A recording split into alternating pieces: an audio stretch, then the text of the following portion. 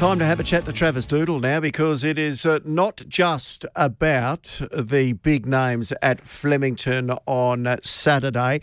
There could also be a little bit of fairy tale on the weekend if Sentimental Flame can win the Wakeful and gain herself a start in the Oaks. It'll be the biggest week of Travis's career, and he joins us. How are you, Trav? Very well, thank you. How are you? Very well indeed. Has this been a long-term goal for Sentimental Flame? Only lightly raced with 4 starts. When did you think you might have an Oaks contender on your hands? Honestly, we probably thought that before her first start. Even her first start, which she happened to win, wasn't the ideal race or anything for her, but it's the ideal time. So we had to give her that start just to finish her education off as a late 2-year-old, and then she was straight to the paddock to get her ready for the Hillsmith Stake, which timing-wise worked out quite well to get that done, and then obviously off to these races over here now. So, yeah, we thought as a mid to late 2-year-old that this would be her goal. Did you buy her through the sales? Yeah, Zoom and Hedge purchased her, and we split her up into a nice group of owners. So, yeah, we bought her at the sales, and yeah, she looks like she's going to reward us nicely. What did she cost? She was 150, which was the most I'd ever paid for a horse, and that made me a little bit nervous to start with. But that's more than double what I'd ever paid before. But we got her done and sold off to some really good people, and it was nice to have that not hanging over me for too long. That's for sure. Well, it's been a great ride for the Connections so far, and heading to Flemington on Derby Day and then potentially Oaks Day. It's the stuff dreams are made of. So what do you make of the run in the Hill Smith? Obviously, the winner of that race, Air Assault's going around in the Derby, so it could be a reasonably strong form line. Yeah, look, obviously we'd love to see him run a big race in the Derby and sort of frank that form. I was a little disappointed in the run, to be fair. I would have loved to have seen them sort of stride along a little bit more. She's got a big stride on her, big set of lungs, so they didn't go overly hard in that Hillsmith Stakes, and I think she got left a little bit flat-footed toward the end. So hopefully they sort of do stretch along on Saturday, and we can see her fully stretch out and hopefully hit the line hard.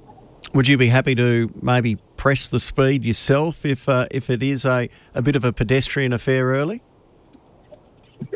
We've drawn okay right in the middle, so coming out of 7s, I'm a lot happier with that. In the Hill Smith, we drew barrier 1, so we're stuck in on the rail, and we were dictated to a fair bit there. But we've got a great rider in Johnny Allen on, so he knows what he's doing over these trips. If they're crawling along, I'm sure he knows to roll forward, but hopefully they go along at a nice enough clip where we can sit sort of midfieldish and come into it when we need to. And you're pretty confident about a backup on the Thursday and out in distance to 25?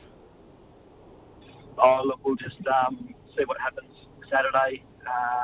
Obviously, it's a big ask for a young horse, so look, she's in it. I'd rather be in it and not go than go well Saturday and not be in it. So we'll just see what happens on Saturday, and Johnny will be a good guide for us. And then obviously her feed bin's probably the best guide after the run. So she's got to do everything right to push on to Thursday. I think she's a really nice horse, so I want to make sure I've got a nice horse come the autumn time. So if that means we pull the pin on the preparation after Saturday, we'll do that to look after her. But if all signs say that she can get it done, we'll push on.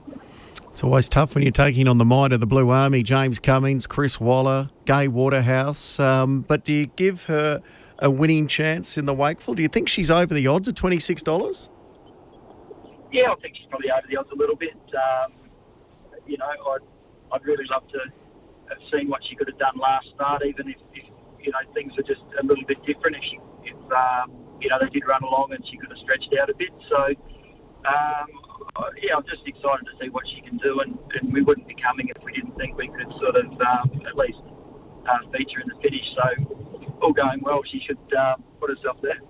Good luck on Saturday, Travis. Thanks a lot for your time. Appreciate it. Oh, before you go, I should ask you, is it something we should back home on Saturday? back home. I've got Not Usual Glorious. He's getting fitter. He's obviously getting ready for the Country Cups race over at Caulfield on the 18th. But it's a really good race that Victorian Racing put on. $500,000 race for Country Cups horses is a pretty big deal for some of the battlers. So yeah, it's good to be able to get into that. And he's going to have his final hit out on Saturday. So yeah, he'll go around to the John Letts Cup. He'll be in front for a long way, and that should top him off for Caulfield. So he's probably my best on Saturday. Good work, Trav. Good luck. Thanks a lot. Appreciate it.